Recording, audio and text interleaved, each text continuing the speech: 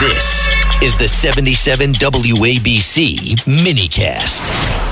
And and now we've got Congresswoman Nicole Malliotakis joining us. She's mad as heck too. She sure is. Nicole, of course, the border issue. I don't know if you saw Biden's speech. He said it's a regional issue. The irony didn't escape me. He's speaking at the UN a few hours ago, and the Roosevelt Hotel. We have Curtis Lewis still in the studio with us. Here's the intake center for the Roosevelt Hotel, like a few blocks away. And he doesn't even bring up basically the border, doesn't talk about the migrant crisis in New York, isn't meeting with Eric Adams like he was doing last time. Your thoughts about all of this, Nicole? By the way, Eric Adams was there last night at Rabbi Schneier's dinner, and he said to me, where's Curtis? Well,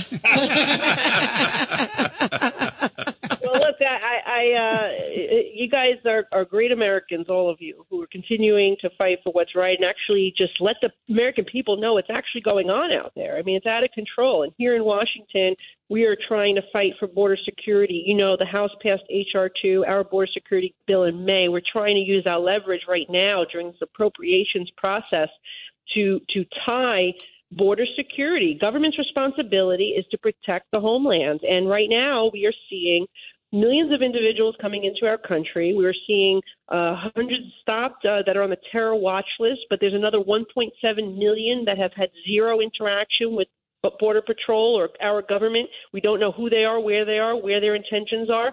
And that is seriously concerning. The fentanyl that is killing young people, Americans all across the country. A 1-year-old boy died in the Bronx the other day. I mean, this is the fentanyl that's coming over the border and being trafficked by the drug cartels. We have a bail reform law that Kathleen Hochul won't fix that are releasing these dealers back into our streets. We have an open border that's allowing the drug cartels to continue doing this. It's absolutely insanity. So Republicans are fighting to try to get the government to do its job, secure the border, and stop this madness. But you're right. The president's in New York City. You think he'd go and tour some of these facilities, particularly the one where there's already been dozens of arrests. Migrants are committing crimes, whether it's violence against each other, against police officers, robberies, disorderly conduct. Someone was stabbed the other day at the Roosevelt Hotel, by the way, just hours after AOC and her little group left there, saying that everybody in the building represented hope and opportunity, they said, and then somebody was stabbed there right after because the truth is we don't know who's in these buildings. We don't know. We know that they're committing some crimes, obviously, if they've had dozens of arrests already at that facility alone. So it's very frustrating to see that the mayor wants to continue doing this, misinterpret New York City's right to shelter law. I'll just add one more thing. In Staten Island, this is a disgrace what's happening. We saw senior citizens kicked out of an assisted living facility by an organization called Homes for the Homeless. They were kicked out of the senior facility, and then now it's turning into a migrant shelter. The fact that the mayor cut a shady deal with Homes for the Homeless to turn Island Shore's assisted living facility into a migrant shelter, and now those poor seniors have been just, kicked to the curb, basically. They were sent to, like, nursing homes and other who knows where when they didn't want to leave. That is so horrible, and the mayor should be ashamed of himself for doing that, and then on top of it, using the taxpayer money that these seniors have paid their entire lives building our community to go do it.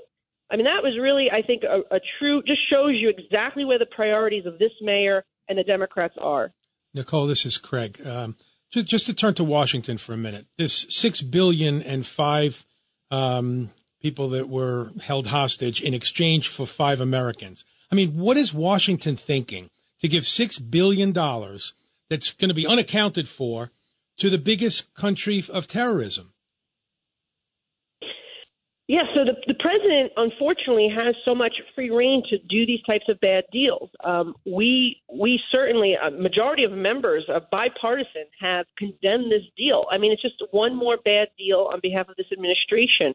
It's $6 billion to the state sponsor, the number one state sponsor of terrorism, Iran.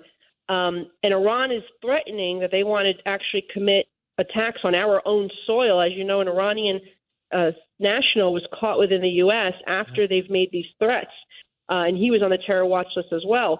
So it is a concern. And, I mean, look, Republicans are doing what we can to try to stop this funding from happening. But unfortunately, the administration has too much say in where this funding is going, what they can unfreeze. This was funding is not American taxpayers. It's unfreezing of Iranian assets. So they have a lot more discretion than if it were American tax dollars that were being sent. But nonetheless, there needs to be more of an outcry from everybody across the board to do this. I mean, think about this. I mean, it's just again, one bad deal after another from this administration. We can go back to the very first day when they entered the Paris Accord, not wanting China and India to play by the same rules, Nord Stream 2 with Russia, all of it. So it's just one bad deal after another, which is why we need a new president next year. Time to go. It is a mess. It is a mess. Nicole Malliotakis, thank you so much, and keep up the fight. It shouldn't be a Republican issue or Democrat. It's a red, white, and blue issue.